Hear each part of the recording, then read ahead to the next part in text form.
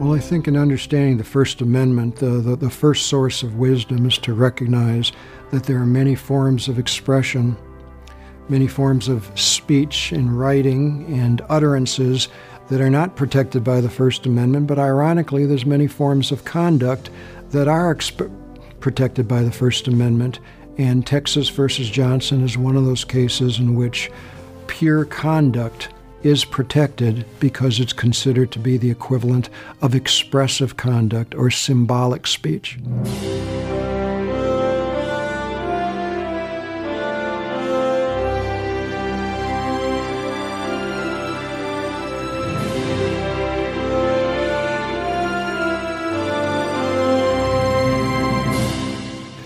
Hello, my name is Stephen Markman. I've taught constitutional law for many years at Hillsdale College, and during the day I serve as a justice on the Michigan Supreme Court.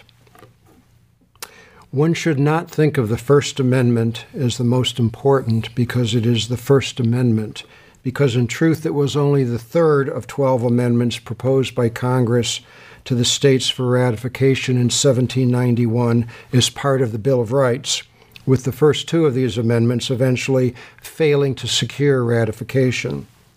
It may, however, be viewed as the most important amendment because of its subject matter, in particular its protections for freedom of speech and religion and a free press. In this lecture in our series, we will address a single one of many aspects of the First Amendment's freedom of speech clause, which specifies simply and straightforwardly that the Congress shall not abridge the freedom of speech. At the outset, it's important to understand that the freedom of speech is not one that applies to every conceivable kind of speech or utterance or writing, but it is the freedom of speech, a particular freedom of speech that pre-existed our Constitution and the American experience. The freedom of speech that we enjoy, for example, is a very considerable freedom of speech, almost certainly the broadest in the world, but it does not protect tobacco companies that wish to truthfully advertise their product. It does not protect speech that incites or provokes criminal activity. It does not protect obscenity or pornography. It does not protect television and radio broadcasters from federal regulations that require balanced or fair content. It does not protect sound trucks that may wish to communicate political messages at all hours of the day in your neighborhood. It does not protect certain types of fighting words or yelling fire in a crowded theater. It does not protect courtroom expressions of disrespect for judges. It does not protect all things said in the course of a stock offering or the marketing of a pharmaceutical product. It does not protect those who libel, slander, defame, or threaten. It does not protect those who exhort on behalf of candidates near polling places. It does not allow persons to picket or parade or gather with like-minded persons at any time and place of their choosing. It does not allow one to inform our country's enemies of troop movements of which he or she might be aware. It may or may not protect all forms of hate speech, and it does not even allow those who feel passionately about a candidate for political office to do all that they can to financially support and assist that candidate. Thus, our freedom of speech, say the courts, is not absolute at all times and under all circumstances. Rather, protected speech must be something that constitutes an essential part of the exposition of ideas rather than merely a scream or a private conversation, and it must take place within appropriate public places subject to so-called time, place, and manner limitations, wherein, for example, the state may take into account that a library's purpose is incompatible with someone speaking from a soapbox. A public school's purpose is incompatible with forms of expression that undermine discipline, and a courthouse's purpose is incompatible with attempts by visitors to influence members of a jury. At the same time, while there are many statements utterances, and writings that are not protected by the First Amendment. There are, interestingly, many forms of conduct in which nothing at all may be said, but that are protected by the First Amendment. These are sometimes described as symbolic speech or expressive conduct or even speech plus. Thus, there are some things that are said or written that are not subject to protections of the Constitution, and there are some things that are not said or written that are protected by the First Amendment to that Constitution. And the principal case in this lecture involves the latter, conduct that is protected by the freedom of speech clause of the First Amendment. The case is a 1989 decision by the United States Supreme Court addressing a Texas law that prohibited the desecration or destruction of a venerated object. A venerated object is one that is typically treated with reverence and respect and is specifically defined in this Texas law as a public monument, a place of worship or burial, or national or state flag. Gregory Johnson, the defendant, had been convicted of violating this law when, during his participation in a political demonstration outside the 1984 Republican Convention, protesting an assortment of actions by the Reagan administration, he burned and destroyed an American flag, apparently to emphasize his points of disapproval. Now, clearly, there was no question here that Johnson had burned or desecrated the flag. Indeed, it turned out the flag had been stolen from the flagpole of a nearby public building, and thus that Johnson had violated the Texas law. The central issue, however, was whether the law was constitutional under the freedom of speech clause of the First Amendment. Did that law abridge Johnson's freedom of speech? Now, how could this have been the case that there might have been an abridgment when Johnson had not been charged or convicted for anything that he had spoken or written, while protesters, including Johnson, were heard to chant, "America the red, white, and blue, we spit upon you"? Johnson was not convicted for having indulged in such poetry, but only for his conduct of having burned and thereby desecrated the flag. The Supreme Court, however, has long held that the First Amendment's protections do not end at spoken or written words, but extend also to what they describe as conduct imbued with elements of communication. This involves an inquiry into whether the prohibited or regulated conduct, in this case the burning of an American flag, was undertaken with an intention to convey a particular message, one that would likely be understood by those who witnessed that conduct. Think, for example, of a pantomime carried out by a person dressed and adorned to resemble Donald Trump, Hillary Clinton, a police officer, or an American soldier. Silence aside in those instances, was a message intended, and would it have been generally understood by spectators? Here there was no serious dispute that Johnson, a member of the Communist Youth Brigade, was in fact seeking by the flag burning to convey a particular message, and that such message would likely be understood by onlookers.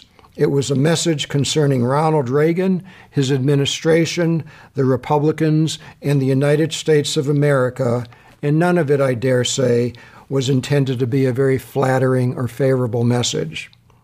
What must be done in such symbolic speech cases, is that prosecutors, judges, and lawyers must seek to differentiate and distinguish between the law's impact upon conduct that communicates and the law's impact upon conduct that does not communicate.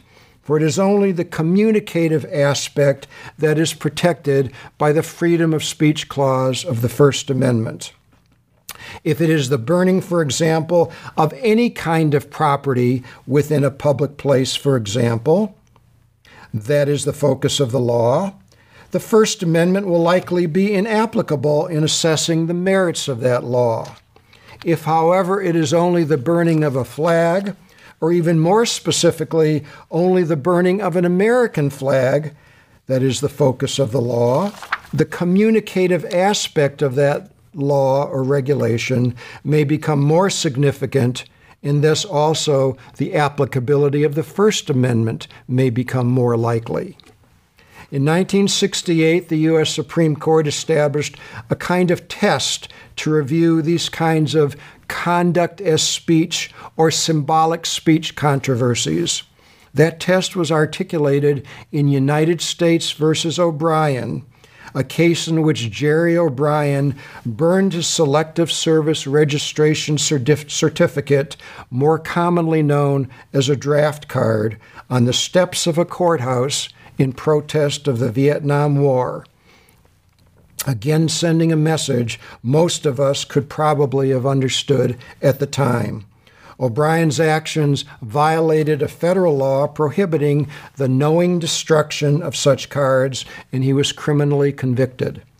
As with Gregory Johnson in the flag burning case, Jerry O'Brien also appealed his conviction on First Amendment grounds, arguing that his free speech rights had been abridged. In the course of resolving Jerry O'Brien's appeal, the Supreme Court established what became known, not surprisingly, as the O'Brien test. In order for a law implicating symbolic speech or conduct as speech, for such a law to be upheld, the government must satisfy the following requirements. First, the government's interest in the law must be a substantial interest. Here, the Supreme Court determined that the government's interest was in upholding the integrity of the selective service system by which our nation's military forces were organized, and thus was very substantial. Second, the government's interest may be unrelated to limiting freedom of speech. And again, the court determined that this was satisfied. The law in question was not directed toward freedom of speech, but only toward maintaining the military recruitment process. And third, any incidental restriction the law imposes upon free speech must be as narrow as possible. And again, the draft burning law was determined to be as narrow as possible in curtailing free speech. One could still criticize the Vietnam War. One could still attack the draft in many ways, just not by destroying evidence of draft registration. The O'Brien test essentially balances the First Amendment interest in free speech with the government's substantial interest in non-free speech concerns. Several years later, in another symbolic speech case, Clark versus Community for Creative Nonviolence, the Supreme Court again affirmed federal policies that prohibited sleep-in protests on behalf of the homeless in Lafayette Park, located directly across the street from the White House, finding the free speech elements of the sleep-in on behalf of the homeless to be outweighed under the O'Brien test by the government's interest in maintaining public access to Lafayette Park. Back then to Gregory Johnson and his flag burning. The result here was different than in either O'Brien or Clark. By a 5-4 vote, the Supreme Court struck down the Texas flag law as unconstitutional under the First Amendment. In the process, not only was the Texas law ruled unconstitutional, but the laws of 47 other states, as well as a federal flag law, were also overturned. The state of Texas had sought to justify its law on two grounds. First, that it prevented altercations and breaches of the peace that might be caused when citizens who revered the flag saw it being disrespected and abused. And second, that the law preserved the flag as the national and unifying symbol of the United States of America. Neither justification persuaded the 5 members of the Supreme Court majority. Concerning the breach of peace argument, the court took issue with the proposition that Johnson's right to free speech could be compromised on the basis of the reaction to his speech on the part of those around him.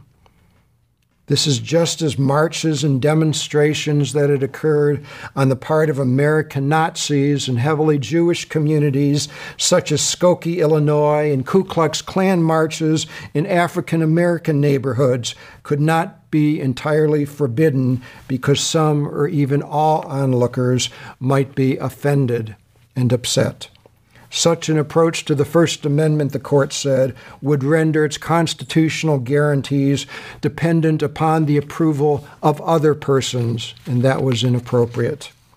Concerning the state's second argument that the flag was a symbol of our national unity, the court held that it was a bedrock principle of the First Amendment that the expression of ideas, however repellent they may be to the majority, could not be prohibited.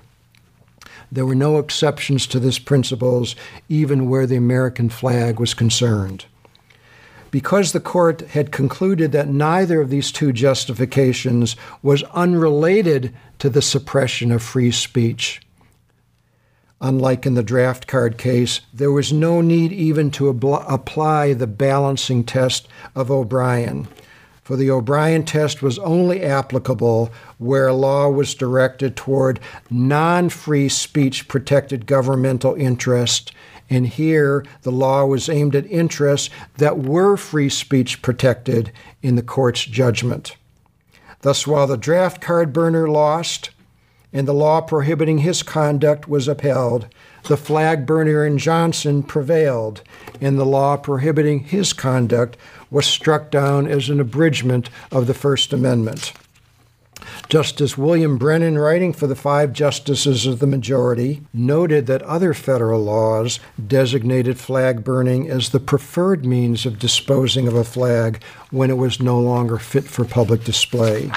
From this fact, he argued that to forbid flag burning where it endangers the flag's symbolic role, but to allow it when it furthers that symbolic role, is to state that the flag may be used as a symbol to communicate in only one direction. It may be burned where the flag is upheld as a symbol of nationhood and unity, but it may not be burned where the opposite message is communicated. It is an enduring lesson, Justice Brennan said, that government may not prohibit expression simply because it disagrees with the message. Regulations must be content neutral. They cannot be biased in favor or against a message. And that includes the message that the flag is not viewed as a symbol of nationhood and unity, as was apparently intended by Johnson in the course of burning the flag.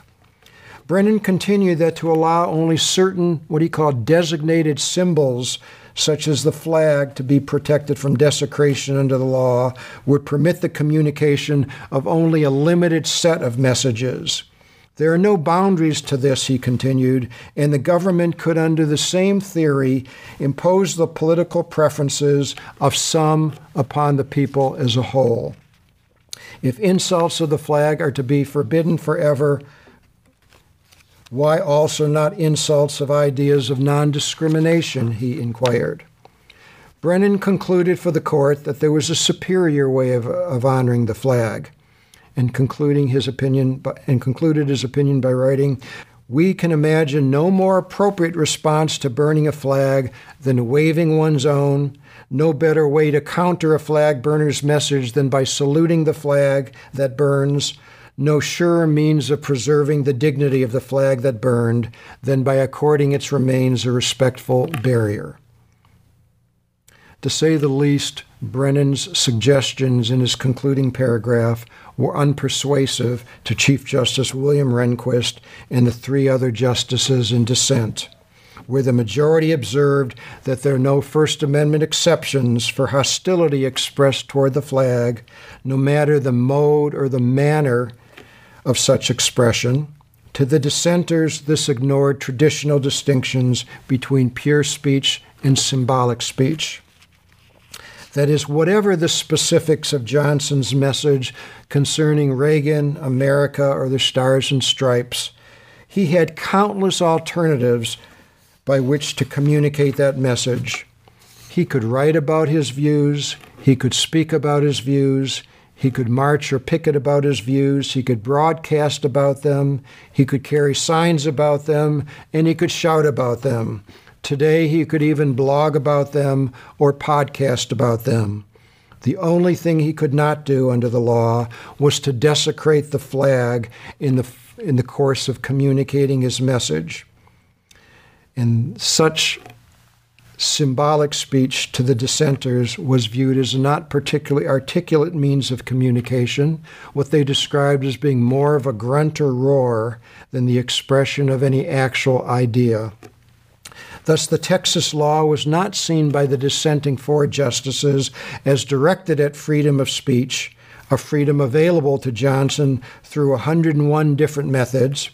Rather, in depriving him of a single one of those methods, and a not particularly eloquent one at that, it is clear that the government's interest had nothing or little to do with free speech, as the majority had argued, but much more to do with the specific method or conduct by which that speech would be communicated. Indeed, Johnson himself had engaged in sustained and crude denunciations of Reagan and the United States and the policies of the Reagan administration, and yet had not been sanctioned for any of this. It was only his use of that symbol, not for his ideas or expressions, for which he had been punished. The dissent was also ardent in viewing the government's interest in foreclosing this single method of communication as involving a substantial government interest. To them, the flag stood in a unique position as the symbol of our nation, as a unique part of our national heritage, not merely what the majority had described as one among many designated symbols. The dissenters proceeded at length to review the historical role of the flag. During the First and Second World Wars, hundreds of thousands of men had fought and died under the flag's banner, and yet we, the people, were now being instructed by the majority that its abuse could not be prohibited. The flag had played a central role in uniting the troops and militias of the northern states during the Civil War, both Republicans and Democrats, whites and blacks. The Star-Spangled Banner had been composed during the War of 1812 after Francis Scott Key had been inspired by the flag continuing to wave over Fort McHenry following sustained British attacks. The flag had served to unify our colonies in fighting the British during the Revolutionary War, and it stood as the very symbol of our national sovereignty during the earliest days of our republic. And the flag symbolized even the nation at peace, as well as war, signifying our country's presence on battleships, airplanes, military installations, and public buildings, from the Capitol to the thousands of county courthouses and city halls and libraries throughout the country. Moreover, there are two flags displayed in the courtroom of the Supreme Court itself. Flags are placed on military and civilian graves throughout the country on Memorial Day. Flags are placed on the caskets of those who have served and passed away. Half-staff flags are marks of respect for the deaths of both soldiers and public officials. The flag protects United States merchant ships throughout the world. The Star-Spangled Banner is our national anthem, Stars and Stripes Forever our national march, and the Pledge of Allegiance to the flag our national pledge. Each of these honored wherever Americans congregate, at least with the exception of an NFL quarterback or two. In short, the flag is simply different. As Chief Justice Rehnquist continued, no other American symbol has been as universally honored by Americans as the flag. It does not represent the views of any particular political party, and it does not represent any particular political philosophy. The majority, Chief Justice Rehnquist concluded, decides today that the government may conscript men into the armed forces, They must fight and perhaps die for the flag, but the government may not prohibit the public burning of the banner under which they fight.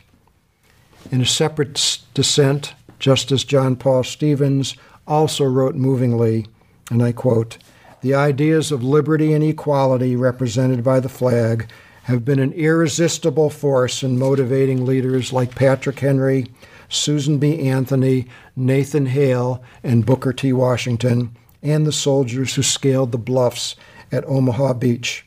If those ideas are worth fighting for, and our history demonstrates that they are, it cannot be true that the flag that symbolizes this power is not itself worthy of protection from unnecessary desecration."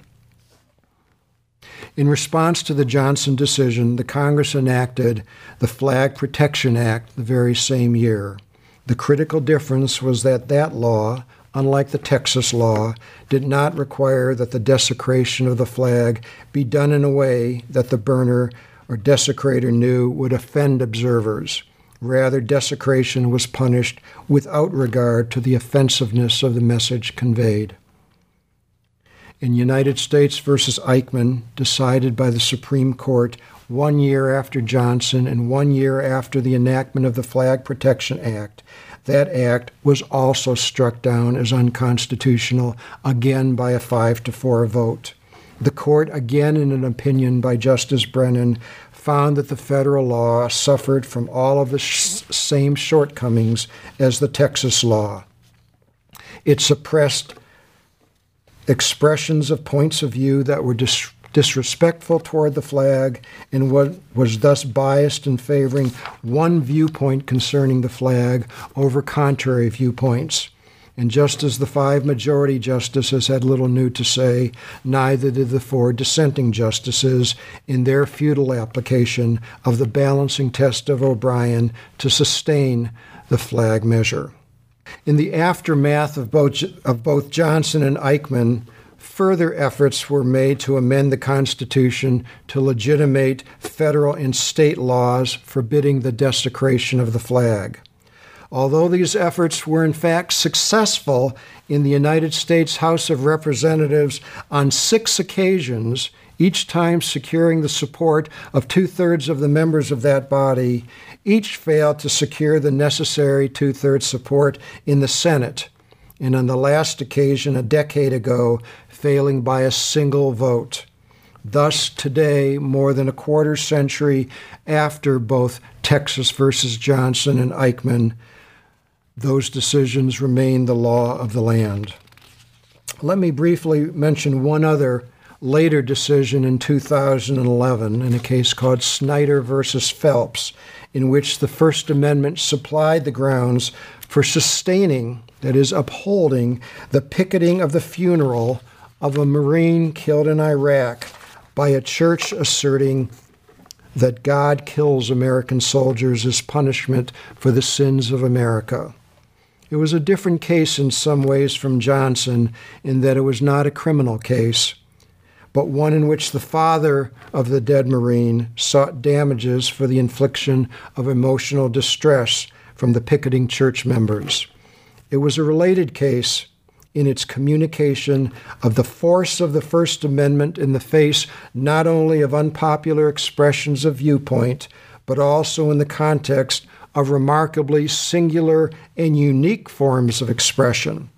In Johnson, the point of view was communicated by the destruction of our nation's most honored and distinctive symbol, and in Snyder it was communicated in the context of the picketing of a military funeral. In Snyder, all the justices but one held that the picketing related to broad issues of public interest, that these were carried out in a legal manner, and that such speech could not be restricted simply because it was upsetting to many or even aroused contempt. In a lone dissent, Justice Samuel Alito, hearkening back to several of the points of dispute in Johnson, opined, "The First Amendment ensures that the picketing church has almost limitless other opportunities to express its views. Military funerals, like the flag, are unique. The Marine's father wanted what is surely the right of any parent who experiences such an incalculable loss, to bury his son in peace, and of this he had been deprived. Let me finally return to the term freedom of expression, one that is often referenced in symbolic speech cases. It is a useful term to describe the range of methods of communicating to other people through speaking, writing, engaging in artistry, as well as undertaking a variety of forms of conduct that express ideas, including the burning of flags and draft cards. Recall again that there was little dispute in the cases that dealt with those subjects that these acts of burning and destruction should be viewed as forms of expression, but only dispute as to whether the government's reasons for forbidding the conduct outweighed the defendant's First Amendment rights. Few of us, had we been bystanders to what occurred, would have been unable to comprehend the messages silently being sent by Johnson and O'Brien by their actions. But bear in mind that the First Amendment refers not to freedom of expression, but to freedom of speech, and that these terms are not identical, but can cause us to get a bit waylaid or distracted in giving meaning to the actual language of the Constitution. There are two relatively distinctive lines of concern about equating expression and speech. The first is that once symbolic speech or expressive conduct, or whatever one chooses to call it, has been identified, a balancing test then comes into play that seems to assess the weight of the governmental interest in regulating the conduct with the freedom of speech interest being incidentally regulated. There are many First Amendment advocates who are troubled by what they view as this dilution of the First Amendment, by which genuine free speech interests become the subject of mere balancing with other state interests. Although these advocates may well recognize that the expression of anti-war views by a letter to the editor and by the burning of a flag are considerably different, they are nonetheless troubled by the relatively equivalent weight given to the free expression and given to the government's regulatory concerns. The force of the First Amendment to them seems to be diminished or minimized by this approach. The second concern, as I have just suggested a few moments ago, is that while freedom of expression may be a reasonable way of summarizing the differing forms that freedom of speech can take, the former is also susceptible to a somewhat broader understanding, one that arguably reaches well beyond the traditional boundaries of the First Amendment. Consider, for example, that crude signals by hands and fingers can sometimes constitute for some personal expression, the communicative element of which may be reasonably clear to others. So too can gang colors worn on one's clothing, and types of jewelry, and hairstyles, and tattoos, and graffiti, and disrespectful or disobedient forms of conduct, and sitting or standing at inappropriate times, and choices of music in public places, and the desecration of grave sites, and armbands and ribbons and adornments and religious paraphernalia and coverings, and picketings, protests and marches, and interferences with traffic and the business of others, and smoking and drug use and loud noises. Freedom of expression is not necessarily the equivalent of free speech, and as more activities and forms of conduct come to fall within the analysis of the First Amendment, the propriety, the legality, the constitutionality of these forms of conduct will come increasingly to be decided by judges and less to be decided by representative legislative bodies and local communities. Consider in Shad versus Mount Ephraim, for example, the Supreme Court in 1981, by a 7-2 vote, held that live nude dancing in an adult bookstore constituted expression that was protected by the First Amendment, and thereby struck down a zoning requirement excluding these activities from a small New Jersey community. To the two dissenting justices in that case, the decision was sheer nonsense by trivializing and demeaning the First Amendment through its application to such expression. In quotes. A decade later, in Barnes versus Glenn Theater, the Supreme Court held that while erotic dancing might constitute expression and thereby trigger the First Amendment, erotic dancing accompanied by full nudity could be regulated. And this was decided by a 5-4 vote. In concurring, Justice Scalia pointed out that virtually every law restricts conduct, and virtually any prohibited conduct can be performed for an expressive purpose, if only expressive of the fact that the actor disagrees with the prohibition. Almost anyone can violate any law, he says, as a means of expression. These cases, Mount Ephraim and Barnes versus Glenn Theater, merely hint or suggest at the scope of First Amendment frontiers that may soon be addressed by the court under the guise of symbolic speech. Thank you very much for your time and consideration.